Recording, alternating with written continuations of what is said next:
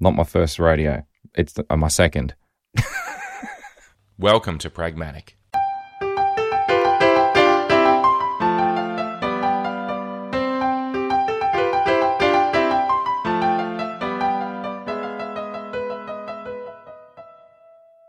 Pragmatic is a show about technology and contemplating the finer details and their practical application. By exploring the real-world trade-offs, we dive into how great ideas can be transformed into products and services that impact our lives.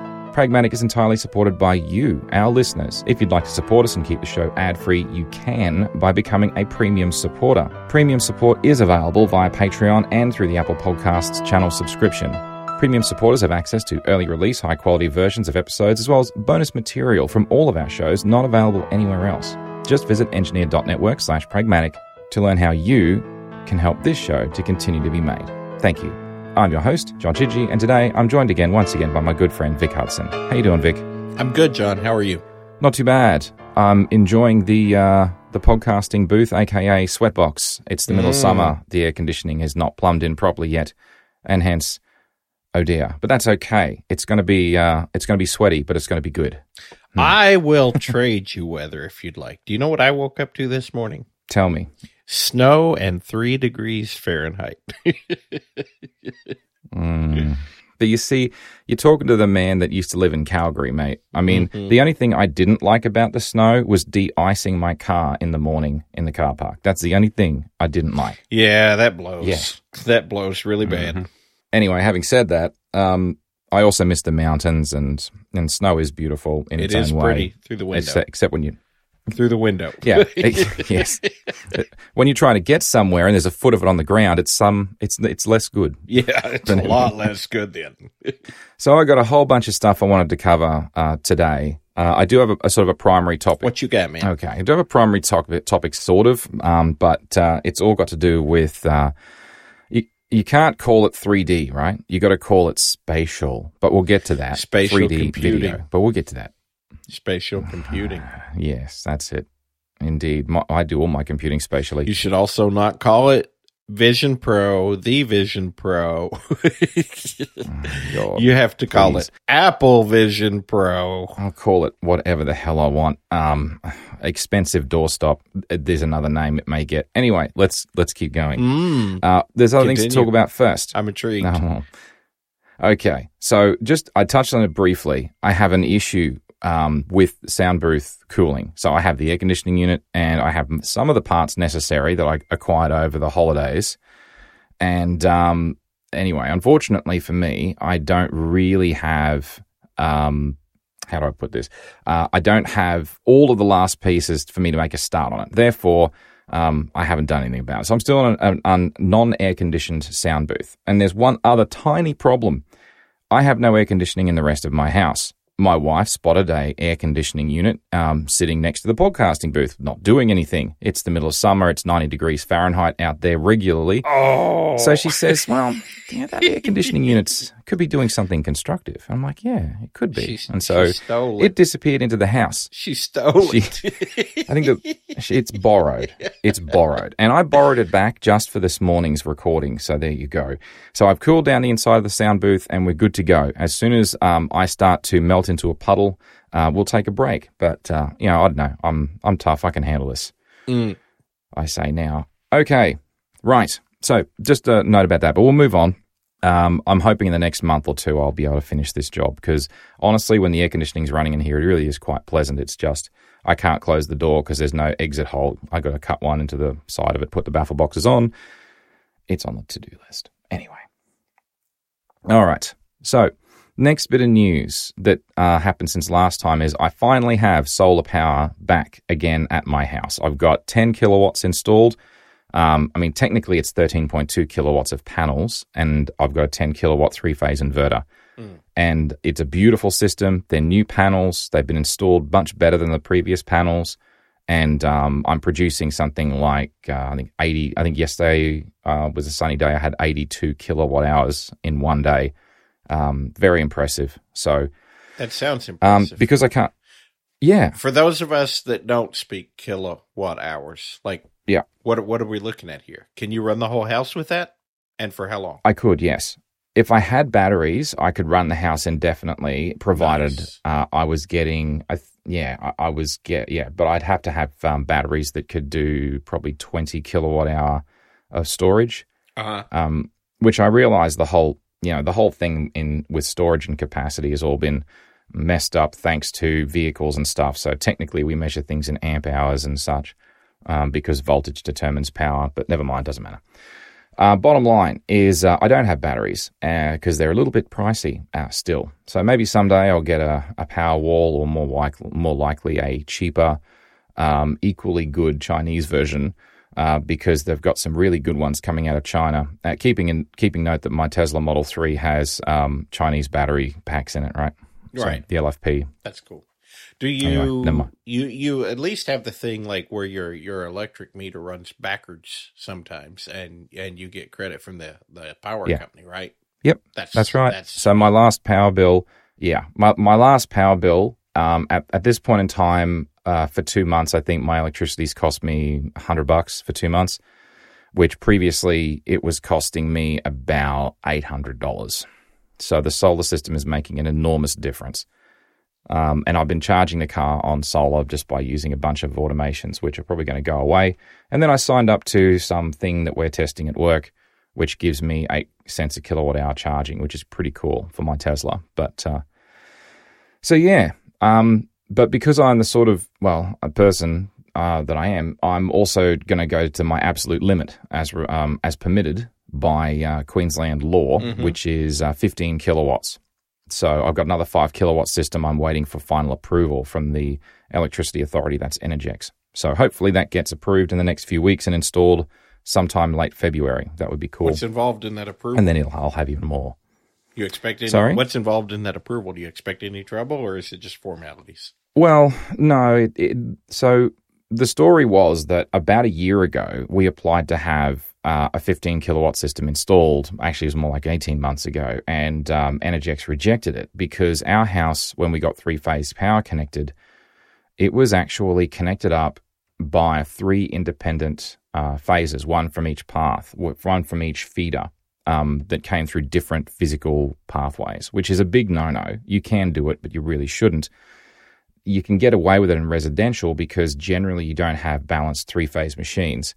Whereas, in an industrial environment, that would never work because you try and hook up phases A, B, and C to an induction motor, and you probably destroy the motor. So, anyway, at some point, they realized that was only temporary, and unbeknownst to us, we saw them doing a whole bunch of upgrades to transformers like pole mount transformers on the streets, and right. We had power outages at our house, multiple power outages, and they pulled a new 3-phase cable into our house. And this all just happened. I didn't ask them to do it; they just did it, which is one of the great things about having an electricity authority that's actually on the ball. And for all of the crap that people give Energex, they were on the ball and they were fixing up this hack job solution that they had. Now, as soon as they did that, of course, knowing what I know, I'm looking at the rating of the transformers. Because, that's what people do when you walk down the street. You look up and you say, oh, wow, that's 100 kVA, that's 150. Okay, interesting.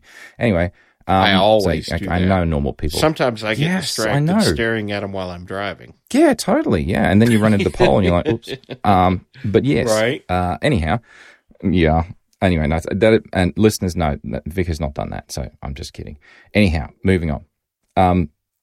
So I went back to Energex with a new application, and the rules had changed since I did the last application, and they had to split the system into 2 pieces, a 10 kilowatt and a 5 kilowatt. And so the 10 kilowatt got approved and the 5 kilowatt got lost in the system. So the 10 kilowatt got installed, and I'm still waiting for the 5 kilowatt. Now, because they've upgraded all of the back end, it should just go ahead. It should. But, I don't know what's going to happen. We'll see. Right. So hopefully, I'll find out soon.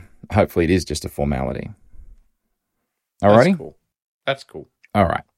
The one thing I did do, creatively speaking at least, over the break, the Christmas holidays, was I did an episode of Pragmatic Electric, which I hadn't done in a while. I did I've now made 10 episodes of Pragmatic Electric. That is a video version of this podcast about DC charging infrastructure. This particular episode is very locally focused. So, if you're not in southeast Queensland or even Queensland as the state, you're probably not going to care. But it's really been wonderful to see there's been a massive rollout of charging infrastructure. What if we want to watch it just to see Chidgey? Well, you can certainly do that, and I would encourage you to do so. Okay. The video itself has had an enormous 49 views as of last night. I think I checked it was. So I'm almost cracked 50 views. Yay. Anyway, it's not a big thing. It's just something to do to sort of scratch that creativity itch and sort of thing. And I figure that having that on this show and going into all those details is probably not of very much interest to the audience of this particular podcast. So if you want to, there'll be a link in the show notes. Feel free to check it out. I'll post about it. When I was doing at least 2-3 more views. Why, thank you, Vic. I do what I can, man. Oh, dear. I know. It's awesome. So, honestly, I just wanted to say about EVs. I came across this in the last couple of weeks. I've been back at work now. This is for 2 through 3 weeks now. So I only had that 1 week over Christmas, so a week and a half. You take the days off between, Christmas Day and New Year's Day and call it a holiday. Mm-hmm. When it's really not, because you're running around going to family events and you're like, yeah, okay. Anyway, never mind. There's not a lot of rest involved. No, that's the problem. I want a holiday where I can rest. Right. Anyway, it's all good, really. All right. So I came across this article because there's a lot of electric vehicle hate, I would say. I think it's a fair way of putting it. And so the hate is going to hate, said Tay-Tay. Mm-hmm. And anyway, so EV fires, they're like, electric cars, they catch on fire a lot and they're really, really dangerous and so on and so forth. And I always suspected that was BS because the number of cars I've seen on the side of a road that are burnt out, and even one time I drove past a car that was currently on fire, gasoline-powered, petrol-powered car. I was going to say, I'll bet it ran on some sort of dinosaur fuel. Yeah, exactly. People don't realize that they forget. And I know that when they went away from single skin to like double skin fuel tanks, and there are improvements to the placing of fuel lines and everything in a car, and fuel injectors versus carburetors, and that they're all incremental improvements in safety and such for resilience. Firewalls, for example, for protecting occupants, and so on. But the bottom line is that I found an article. It is an Australian article that's referencing an American study. So the link is to the Australian article, but the American study that this came from is in there anyway. So they found that petrol and diesel vehicles experienced 1,530 fires per 100,000 vehicles, right? Whereas only 25 out of 100,000 electric vehicles caught fire. That's fully electric vehicles too. Mm-hmm. So I think that's good to clear up some fear, uncertainty, and doubt that's often spread about electric vehicles. But of course, me being me, it's not entirely that simple, and I kind of know that because that's not fair from the point of view of there's no breakdown of the age of those cars. So the chances that a brand new car that's gasoline powered is going to catch on fire is much lower than one that's 10 years old. I think that's fair to say. Correct. Because, like rubber deteriorates and, damage happens. And so the number of electric vehicles out there would not be 10 years old. I mean, there'd be some that are 10 years old, absolutely, but there would not be very many. So a few Teslas and such, yeah. Yeah, so you're not going to have a 10-year-old, you're going to have some 10-year-old Teslas because the first Model S was sold in 2014, so you will actually, but you're not going to have that many. So saying like 100,000 new cars of either type, it's like that. Yeah, so I realize there's a flaw in that, and I suspect the number of EVs that are of the same age would actually have more than 25 out of 100,000 vehicles would have caught fire. I don't think it'd be like an order of magnitude or 2 orders of magnitude more, but it would certainly be a lot more. Maybe. But it should still be less. Yeah. Yeah. I mean, well, the bottom line is, when you're talking about petrol and diesel vehicles, I mean, the principle behind the whole thing is that the stuff is flammable. Yeah, exactly. You light that stuff up, it goes bang inside an enclosed space, drives a piston, makes you go. Yeah, so it's kind of like, is this stuff volatile? Anyway. Yeah. But I mean, this is the thing that people need to get a grip on, and that is that any device that's capable of storing energy is capable of releasing that energy in a very rapid fashion if something goes wrong. And that something that goes wrong will vary depending upon the technology. Right. Like in a case of a nuclear reactor, just pull all the control rods out and see what happens. They did that at Chernobyl and it went real well. No. I saw some things that taught me that was not a good thing to do. Indeed. All right. And speaking of electric vehicles, one of the long-anticipated vehicles from Tesla finally got released since we last spoke, and that is the Cybertruck. No. What are your thoughts on the Cybertruck, Vic? That thing is god-awful ugly. It's just god-awful. If I were in the market, I am actually in the market for a pickup truck. I'm sorry, Scott, because he's going to hate to hear that because it's been a point of contention. But if I were in the market for an EV truck, I've actually been pretty impressed with the Chevy Silverado EV. The Cybertruck is god-awful ugly, man. See, I think that the problem with the Cybertruck and its looks is that if you're trying to go for mass adoption, having something that is that striking and that polarizing, that's going to work against you because you're going to be trying to normalize. It looks like it's from a Mad Max movie, man. It does. It does a bit, yeah. I'd say more Blade Runner, but I mean, the reality is that. I mean, not the same difference, but some things in common. Yeah. I mean, I guess my point is, if in fact you're trying to get as many of these out there as possible to solve I want to build a truck a pickup truck that the majority of Americans are going to want to buy instead of their traditional gasoline-powered counterparts, making it look like something like that is probably not. So making it look like something that's completely fundamentally different, you then force people who would ordinarily buy a Chevy Silverado or Ford F-150, and they're going to look at this and they're going to say, this thing looks terrible. I'm not buying that crap. People that buy pickup trucks don't always buy them because they want to be looked at. They buy them because they're practical and they're a truck. They don't have to have a presence. You know what I mean? Mm-hmm. Like, I don't know. Some people get off on people staring at them. When I first got my Model 3 here in Australia, it was the first few months that the Model 3 was available. Like I was not the first. I was probably in Queensland. I was probably in the first 1,000 or two. So it's not like how do I put this? It's like I did get people staring at me and, waving and pointing for the first few months. But after 6 months, there were so many of them on the road, it just stopped. Right. The Cybertruck strikes me as the sort of car that because it is so different, you're going to get that for years. And some people don't want that. It made me feel a bit uncomfortable sometimes because I'm just trying to go to the shops, mate. Like, what? Right. Don't stop me and have a conversation about my car. I just want to go and buy some butter. Like, what gives? Yeah. Anyway. Yeah, so bottom line, Cybertruck is on sale. A part of me wants one. A part of me measured their garage. Oh, actually, no. I guess technically it was a part of me. And the measuring tape. I measured my garage, and it won't fit. It'll fit in my shed. Just. Yeah. But yeah, it's a beast of a thing, eh? It's a beast of a thing. And honestly, American pickup trucks are insanely huge. And there's so few places in Australia where those cars would fit because all of our cars are all based on, we did have bigger cars for a while. Australian-made cars were bigger.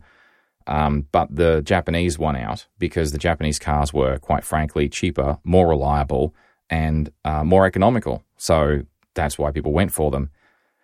So more than, I think, 60% of the cars that we have in Australia are Japanese, and those cars are just smaller by design.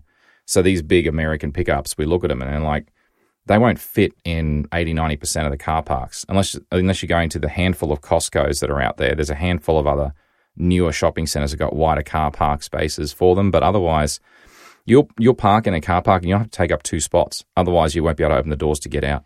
It's just not going to work.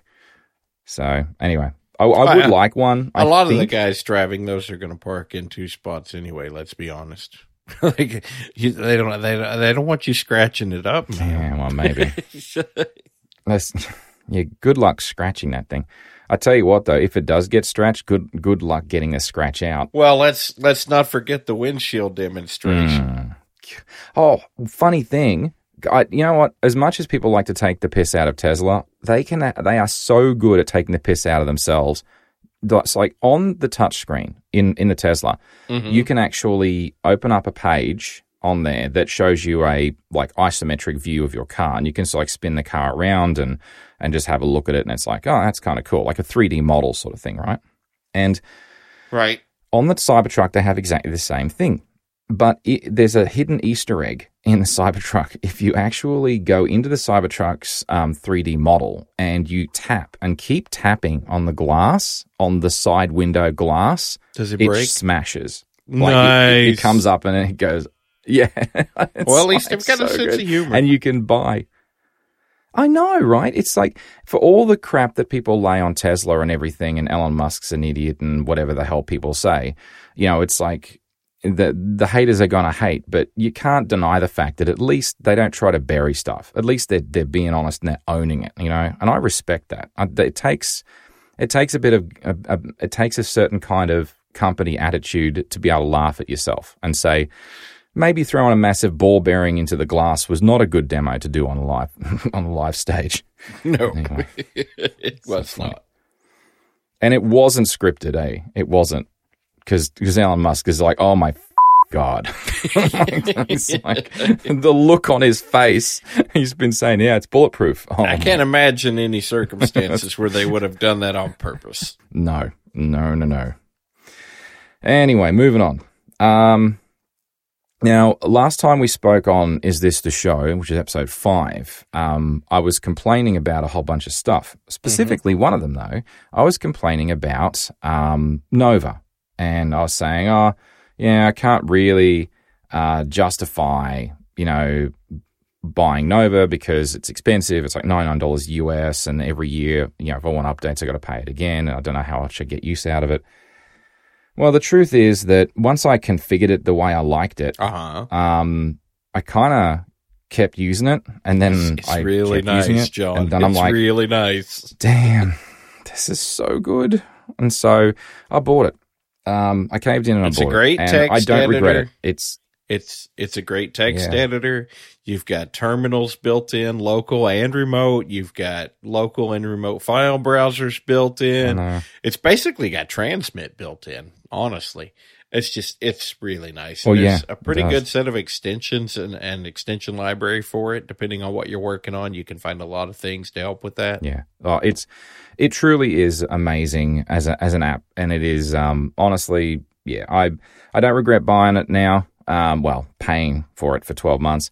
And it's been fantastic. Hasn't missed a beat. It doesn't chew up memory the way Adam did, which is great. And it gives me nicer choices, and it's just easy to configure. And I'm just like, no, I'm not moving back. And in the latest update, which I forget the version number of it, but the latest update 0.8, I think it might be 10.8, whatever the latest update is. They really improved their Git integration as well. Yeah. So you can have a look at your commit tree comments and branches and everything, and it is so sweet, all within Nova. Yeah. So, hats off to Panic. Honestly, it is a great app, and it is worth it, I think. Even though I was humming and hawing and I was annoyed at the time, I did it anyway, and the fact that I did it anyway is a testament to how good it is, I think. Yeah. I mean, honestly speaking, the subscription pricing on it does kind of hurt. But if you're going to get use out of it and really appreciate it, I mean, that's not too bad of a price for the kind of tool that it is. Yeah. It's very nice, and it's just nothing comes close to it to me. No, it is a fantastic app. So I just wanted to mention by way of yes, I finally pulled the trigger, and I rescind my previous frustration. I just did it. Anyway, all right. Moving on. So I want to start now talking about the first thing, which is last time we spoke on this show, we talked about my impending arrival of an iPhone 15 Pro Max. Correct. So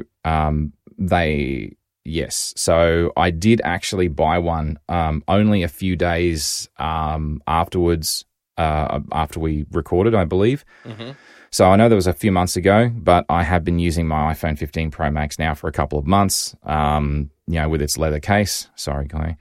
And it is, honestly, of course I'm going to say this because the phone I have now is my favorite phone of all time. Like my favorite lens and a camera is the newest one I just bought.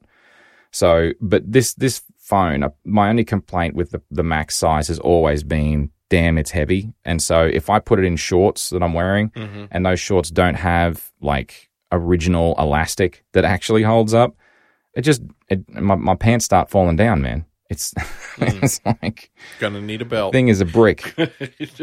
I didn't. No, screw belts. I'll do belts for work. That's it. Anyway, so is it any better if you put it in your back pocket? Sorry, Clay. No, this is my back pocket. Okay, this is your back pocket. That is my back pocket. All right, I'm talking about my back pocket. Yeah. Anyway, all right. So bottom line is, it is an amazing phone. And comparing it to an iPhone 12, which is a 3-year jump, clearly I'm going to say that. So I've done a lot of video and I've done a lot of photos with it, and I've been comparing them in like daylight, low light conditions, both video and still photos in both. And I've also been doing some spatial videos, which we'll talk about later on. But for the moment, I guess my thinking, my thoughts on the camera is, I was buying it mainly for the ability to do zoomed in video, so that I could take it into indoor sports without having to sign the damn waiver saying, here's a blood sample, here's a DNA sample, here's a whatever sample, driver's license, sign your life away. So I can now go into these games and not have to worry about any of that. Yeah. Which is great. And there's plenty of other parents that do exactly what I do. I'm assuming we're talking about that new 5X lens. Yes. Although for indoor basketball, unless I'm right down the other end of the court, 2X is fine of the other end of the court, and they're playing down the other end at the moment, then that's the only time I'd need the 5X. 2X is generally enough when I'm doing video. That's cool. So 5X is great for cricket. If I'm out in the boundary line, it gives passable video. It's not as good, obviously, as 300 or 400 mil lenses that I've had in the past for my other camera, but it is much nicer video, in my opinion, because all of Apple's, I don't know, they do a lot of video image processing and stuff, so they've got a lot of that, whereas I don't think that the Nikon is as good at it. So I don't know. I don't know how to describe it, but 4K video out of my phone and at 120 mil on the 5X is better than the equivalent out of my Nikon. So take what you will from that. The flip side of it, though, is the photos. Well, they aren't. So in low light, in daylight conditions, it's no contest in daylight conditions. I could use either, and you wouldn't be able to tell the difference. So having the Nikon there with me is not going to get me that much better a photo than I can take with my phone in good lighting conditions, which is great. Yeah. But at nighttime, still photos on the iPhone 15 are absolutely terrible of moving action. It's just, you don't even bother. I tried it just to prove my point. There's just not enough light. It's just not enough. It will not work. I think all of their algorithms and stuff focus on still photography for low light. If you stay still, that's fine. If you're moving, it will simply be terrible. So there is no substitute for having a camera like an 85 millimeter f1.8 lens. You will not beat that, or a 70 to 200 f2.8 or f2 if you're good enough to afford something like that. You cannot beat that if you're trying to take still photos in low light conditions. So that still wins. But for video, it's fine. And I suspect the reason is because there's a lot of computational video going on in the background on the phone. So it'll probably be comparing like previous frame to next frame and compensating for lighting levels and right. And if you do it's doing a lot of cleanup. Yeah, and if you actually pause and try and extract a frame, it's no better than a still photo. So it's a little bit mind-bending, but because it's moving video, the sharpness of it is less apparent. So in any case, I'm happy with it in that regard, but it will never replace my Nikon for still photos in low light. It will never do it for sports. But that's okay. I kind of figured that going in. But other than that, it's been a fantastic phone. It is a little bit on the big and heavy side. The bigger screen has pluses and minuses. Obviously, it's been well discussed on by many people. Mm-hmm. But I did it for the 5X camera, and I don't regret that choice. So that is now my phone for the next 3 years. And yeah, so there you go. Any thoughts or questions? You got USB-C too. I do. I'm currently enjoying the USB-C for data transfer, but what I want to do is I want to invest in a USB thumb drive. I was going to say, have you tried the thing where you just basically offload your video directly to external storage yet? I have, but my problem is that none of my external drives have a fast enough write speed. They're all quite old. I haven't bought an external drive recently. The only drive I bought recently is connected to my Lightning node, and I can't really disconnect that and use it because then I'll lose all of my I'll lose my sats, so I can't use that one. So I need to buy another one. Don't want to lose your sats. Yeah, man, don't lose your sats. Yeah. But look, I need to go and buy one, but it's not just that simple because you also need to buy one that's got the right shape. Because the USB-C hole in the base of the case that I've got, it has like a certain shape to it. So if you don't get one that has a matching shape, it won't fit. Some of those are a kind of a tight fit, aren't they? Because I tried. Yeah.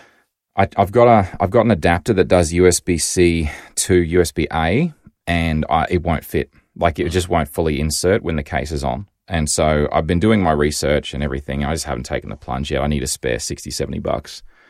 It's on the wish list, but not very high on the wish list, I guess. Right. Alrighty. So we'll talk about spatial videos in a minute.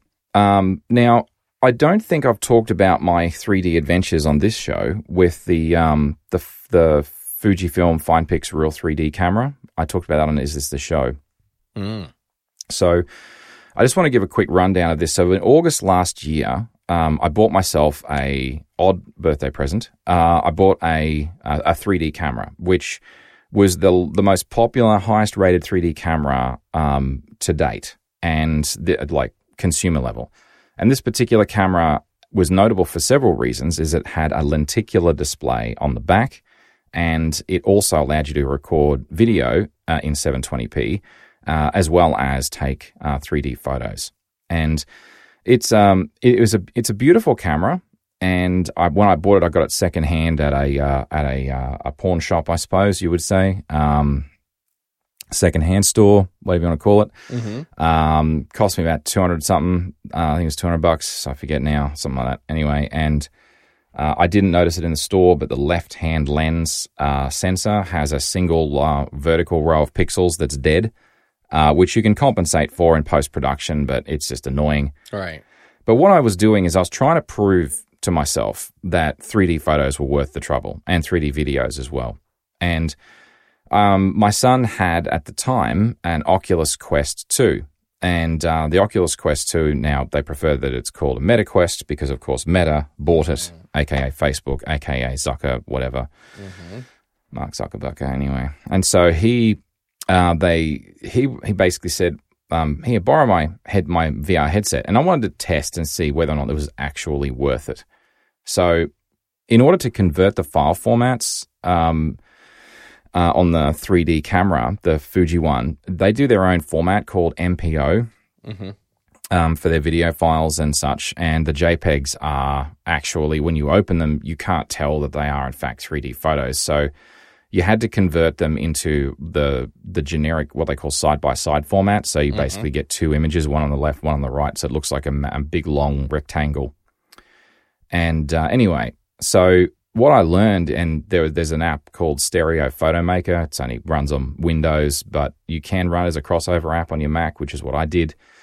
But I tried a whole bunch of them, and that was the one I preferred. In any case, I converted all the Fuji photos across into side-by-side, loaded them into this application that I bought for the MetaQuest 2, and it's called Pegasus. So think Pegasus, but with the word pig instead of peg.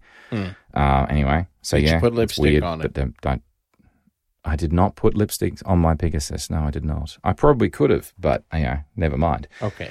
Anyway, so I found that video was pretty much almost a waste of time on that thing because the depth issue. Yeah. Like if you didn't have the subject right up close to you, and you're just taking 3D film of a scene in front of you, and there's like a group of people, they're playing cricket or they're just wandering around or doing whatever, you lose that 3D effect. It's like it's not very striking, it's not very compelling. And when I took photos of an individual subject that was right up close to me, like within a few feet of the lens, that's when I'm like, whoa, this is really impressive. Like it is very, very impressive. But I was looking at it on MetaQuest 2. Yeah. And the MetaQuest 2 does not have very good resolution at all. So I was really keen to see what it was like a few months later when my son just, basically caved in and bought himself a MetaQuest 3, which is a much newer, much higher resolution, much better headset, but still not as good as an Apple Vision Pro, but certainly very, very good. And then as a comparative, I then loaded the same photos into the MetaQuest 3, and the ones that looked good on the MetaQuest 2 looked amazing on the MetaQuest 3. And I'm just like, okay, this is definitely something. Yeah. But the problem with Can I this just camera... say, yeah. Isn't it awesome when the kids get old enough that they buy really cool toys you can play with too? I know. Oh, I know. Oh, it's awesome. I got a hand-me-down of a MetaQuest 2 from my son. So that's the first time I've had a reverse hand down. It's kind of cool. It's a hand me up. It's a hand me up. Anyway, so there's the thing that's the biggest problem I had with this camera was that the video it took was only 720p. And this camera was made in 2012, 2010. It had no real decent image stabilization at all. The dynamic range was terrible. And unless you're in really good light, it was grainy. It took amazing 3D photos. Still photos was fantastic. And the interpupillary distance, the gap between the lenses and such to match your pupils on the Fuji was 75 millimeters, which was actually what's recommended because it'll essentially be more the average for a human being. So what you're seeing will be more representative. Like the spacing between your eyes. Unfortunately... Yes, yeah, exactly. So in any case, I was itching once I got because that was one of the decisions between getting the iPhone 15 Pro or Pro Max was the ability to take spatial video. So let's now talk a little bit about that. So one of the reasons I wanted to do it is because I wanted to continue taking spatial videos, or what Apple calls spatial videos, 3D videos. Now, the iPhone 15 Pro or Pro Max, the IPD, the distance between the lenses is only 20 millimeters, which is nearly a quarter of what that is on the Fuji. And I was highly skeptical. I mean, very, very, very skeptical that this would actually produce an effective 3D, a 3D effect. And on the plus side, it's integrated into a device that I don't have to, that I'll be with me anyway most of the time. So unlike the Fuji, which I got to take with me and make sure I charge it and all that other good stuff, the phone will be with me at all times. So, the best camera being the camera that you've got on you, figure, that's that's a positive. So you can do these on the Pro, on the Pro Max, and I actually installed the public beta before it was formally released back in late 2023. And there's an app called Spatialify. It's currently in test flight, in iOS test flight, and you can convert your spatial video to side-by-side format, and then you can view it in any VR headset on the market. So that's exactly what I did.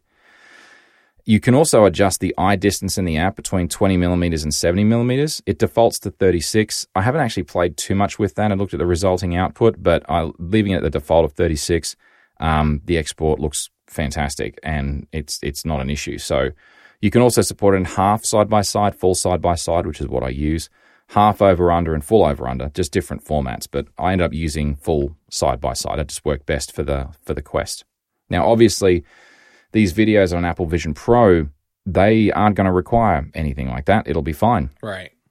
As it is, so you don't need to worry about it. In any case, so yes. And the other thing that got me, it didn't occur to me at the time, because I assumed, it records 4K video, so you'll be recording 4K, spatial videos. Mm-hmm. Not true. They're only 1080p at 30 frames a second. That's what I thought I remembered. Yeah, and initially I'm like, that's ridiculous. Maybe they're doing this in steps, and they'll do it as a software update down the road. But then I sat down and did the math, and I'm like, okay, now I get it. So the problem is that the iPhone 15 Pro and Pro Max, that whilst it has 3 lenses, only 2 of them are genuinely side-by-side. So whilst you can correct algorithmically for having only 20 millimeters of IPD, it's more difficult in the vertical axis to correct for it. So you're not going to use the zoom lens. So you end up using the one on the right-hand side. Well, when your phone lenses are pointing at the subject and the phone screen is facing you, the one on the right-hand side is the 48 megapixel 24 millimeter main camera. And the one on the left-hand side is the ultra-wide, which is only 12 megapixels. So initially, I thought, right, well, the one on the right-hand side is 8064 by 6048 RAW. And I scale it down, of course, unless you want the RAW. But in any case, the ultra-wide's 4032 by 3024. So you would think that there is enough pixels there to do 3840 by 2160, which is 4K. But what you've got to do is compensate for the fact that the focal lengths are completely different. It's almost 50%. It's almost half. So the ultra wide is 13 millimeters and the standard main is 24 millimeter effective. So that is a problem. It means that basically you have to crop in on your 13 mil, and that crop in to reach an equivalent of 24 millimeters is 2184 by 1638. So there's not enough vertical lines. Doesn't quite make it. You can't do 2160. You could interpolate. You could probably do some weird computational stuff, but the left-hand side of it would be dodgy. So I think Apple just said, nah, we'll just stick with 1920 by 1080. Right.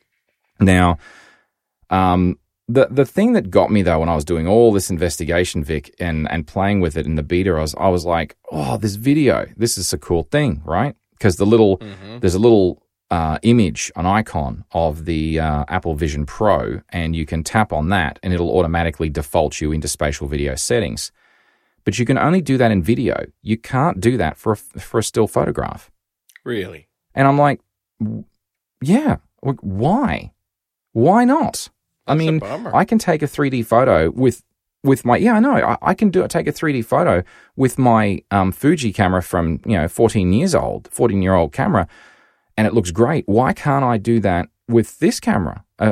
It's video only. Now, I don't know why. If I'm missing something obvious, maybe I am, but I'm hoping that there'll be a software update. It seems if they could get that pretty good for video, then a still photo should be easier, I would think. I would think too, and I don't get it. I suspect that it'll come down the road. But I don't get it. I don't get it. So maybe I'm missing something obvious. I don't think so. Yeah. So we'll see what happens with that. But most interested in, let's focus on what it can do, which is the video. So as I said, my son purchased a MetaQuest 3. And again, the resolution is fantastic. So I took and went through the same exercise, but unlike Stereo Photomaker, Spatialify is actually super easy to use. You basically just say, open up my photo library, and it'll show you all the photos that are spatial. Videos that are spatial, and you just select one and choose the export format, and away you go. I just put those onto my That's cool. Synology. So I load all of these. I load all my videos onto the Synology in the control. You go into the control panel and you go to the media indexing and you re-index the video folder, and then it magically shows up in the DLNA UPnP folder in Pegasus. And then you can just look at the videos. So honestly, I was saying I crept up on my son. So my son was cooking something in the kitchen, and I walked up to him taking a spatial video, and I was getting close to him, and he had the spatula, and he was the egg flipper, sorry, I should say. And he was, he had the flipper thing anyway. And I said, oh, hey, Ben, I'm trying the spatial video thing. And he gets the spatula and he comes up and he's waving it right in front of my face. Mm-hmm. And I'm like, whoa, okay, let's just, back off. It's all good, mate. Anyway, so then I go and put that video in the Meta Quest 3 and I'm watching it, and it pops in my face so much. It felt very much like, my son was essentially going to whack me in the face with the flipper. And so it was mind-blowingly impressive. It was seriously, honestly, and because it was 1080p and it was on a Meta Quest 3, the quality was exceptionally good.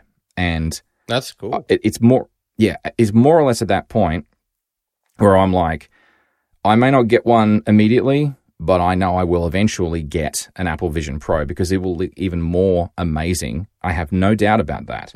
It's just, wow, So, but the same learnings from the Fujifilm apply here because the laws of physics are the laws of physics. Like, you need to get close enough to the subject such that extra eye view gets depth perception. The further away you go, trigonometry tells you the angle gets too low. You lose that. Yeah, and you lose that depth. And there's just nothing you can do about it. It's just physics. So, honestly, Vic, I'm thoroughly impressed. But the questions I have... I wonder if they'll ever start putting a camera lens on each end of the phone for that. Well, that's what I thought they would do. And we talked about this months ago, maybe even a year ago. And I said that it was inevitable that they were going to introduce 3D video recording and photography on iPhones to make people want an Apple Vision Pro, which is exactly what they did. I mean, I'm not claiming that was like, oh, hey, I predicted the future, because it was so bleedingly obvious if you didn't see that and you just weren't thinking about it. Right. But the problem is that what I got wrong is, well, why didn't they do that for still photos? And the other thing is, why only 1080p? Right. So, and I'm stunned when they put those lenses so close together, because clearly what they're doing is they've said, well, we want our lenses in a lens cluster and we'll just compute our way out of it. So I think that if you were to have them on extreme ends of the phone, I think it would actually give you slightly better 3D representation. But maybe they just figured in all of their testing that computationally they can adjust the IPD and they get information that's good enough. Yeah, well, I don't think computation can solve the problem, because it's like the whole, if you close your left eye and then you close your right eye, you will see different information because different light from a different angle is hitting coming off the 3D object you're looking at. Right. You can't fake that. You can't. Yeah. So, you know what I mean? It's like, right. It's never going to be quite as good. But you know what? Irrespective, I was. But the ugliness of two camera bumps, John. Yeah, I know, right? It'll be uneven, I tell you. Bottom line is that I am absolutely pumped, excited about the Apple Vision Pro just for this feature alone. And I know that there's so much more that it can do. But for me, this is its killer feature. It always was. Right. I just needed to satisfy myself that it was worth it. And I think it is. Even though I haven't tried an Apple Vision Pro yet, I know that the step up from the Quest 2 to the Quest 3 was massive. And the step up from the Quest 3 to the Apple Vision Pro, reportedly by people that have used it, is a step up again. So I have no doubt whatsoever that one of these is in my future. I just don't know how far down the road and which kidney I'm selling. But anyway. Thought you were going to say which kid you're selling first. I could do that too. It's only a question of which is more painful. And I'm like, maybe selling the kid is less painful. We'll see. One of mine, yeah. Dear me. But anyway, so I guess we can talk a little bit also about because when I was doing the notes for this, the Apple Vision Pro had not actually been released yet for sale. Now it's up for sale. Mm-hmm. Pre-orders started yesterday as we record. Yeah, that's right. Have you had a chance to have a look through the updated website? No, not really. I actually don't have a ton of interest in this product, although Scott is convinced I'm going to buy one, but I don't really have a ton of interest in it. Why is Scott convinced you'll buy it? Because I buy everything Apple makes. Do you have a Pro Display XDR? I do not. I actually have a lot of things Apple makes. Do you have a Mac Pro? I do not. Mm-hmm. Anyway, rather than Scott not be in the room to defend himself, I'm sure he has his reasons for thinking this. But irrespective, I went on the website and yesterday and had a bit of a scour through it. Mm-hmm. And they got a couple of videos up there, like the making of it, which is always fun to watch the making of videos. And so the making of this thing is like, oh, cool, that's how they do that. And oh, wow, that seems excessive and over the top, but whatever. And yes, so a little minute and a half thing about the making of the Apple Vision Pro, and it all looks very cool. Mm-hmm. But the one that's also interesting is there's a 7, 8, 9 minute video. I forget what it is. It's like introducing Apple Vision Pro, and it's supposedly the first time this person has used it. So there's I forget her name, Alexander or something like that, whatever her name is, introducing it to this guy, and this guy apparently never used it before. And, so she's like, well, now you look at this and you do that and you do this and you do that. And it's like, it's a bit cringy, but it kind of gets the point across. And because I had wondered, well, how do you adjust the screen size? How do you move the windows around? And it's like, okay, so you look at the corner and then the control will magically appear, and then you pinch and grab it as you're looking at it, and then you can drag to increase the size of whatever. And it's like little details like this that aren't obvious from the previous videos at WWDC. They walk through some of those basics. So that'll definitely help when people go to use this thing and understanding how to use it. Mm-hmm. So that was good. I watched that whole thing twice just to get my head around it, and it all looks pretty good. But yeah, going through the order page, so there's 3 models. You can get a 256 gig, 512 gig, and 1 terabyte model. Obviously, each model as you go up has a new insane step up in price because Apple storage ripoff, right. Blah, blah, blah. Of course. Yeah. Because, of course, I mean, they're consistent. And no, I'm not going to get anything more than a 256 gig. You got to be kidding me. I don't care. I will cycle through stuff before I pay those prices. Thank you very much. Yeah. Anyway, so the other... Just curious, what is the 1 terabyte? Oh, I don't have it up in front of me. Hold on a second. I'm looking. Yeah. Get started? Yep. I'll grab an iPhone. I don't want to grab an iPhone. You may have to scan your face. No, I don't want to scan my face. I can't. It won't let you. So this is the thing, right, is that... Wait. 1 terabyte, $38.99. Jeez. So when you do this, there's an app clip. I think that's a better price than the laptops. It is, but it's still not worth it. $36.99 and $38.99. But I agree, it's not worth it. We can buy a 1 terabyte solid state drive for under $100. I know. Please, no, just no. Anyway, all right. So the what was I going to say? Yeah, right. So the Apple Vision Pro website, when you log in on Apple, when you go to the Apple website, there's an app clip, and so you hold your phone up to the app clip, it downloads this app clip, and then it just scans your face, and it's very analogous if you've got a phone. Has to have Face ID. If you've done the Face ID setup, that's all it is. It's effectively the same kind of thing, and you just got to move your head around in a couple of times, and it says, "Yep, I got your face," and it's like, "Great, please don't do anything dodgy with that." And Apple says, "Yep, we've picked your light shield." Now, they're not going to tell you what the hell the light shield is, but just trust us. Great.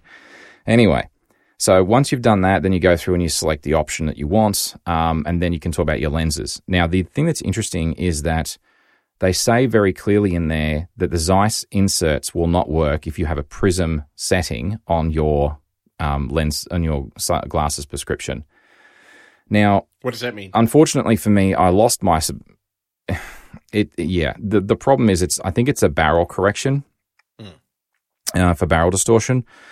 So I didn't have time to look into this before the show because I only went up. I only looked at this yesterday, but and I was busy yesterday. But right, yeah.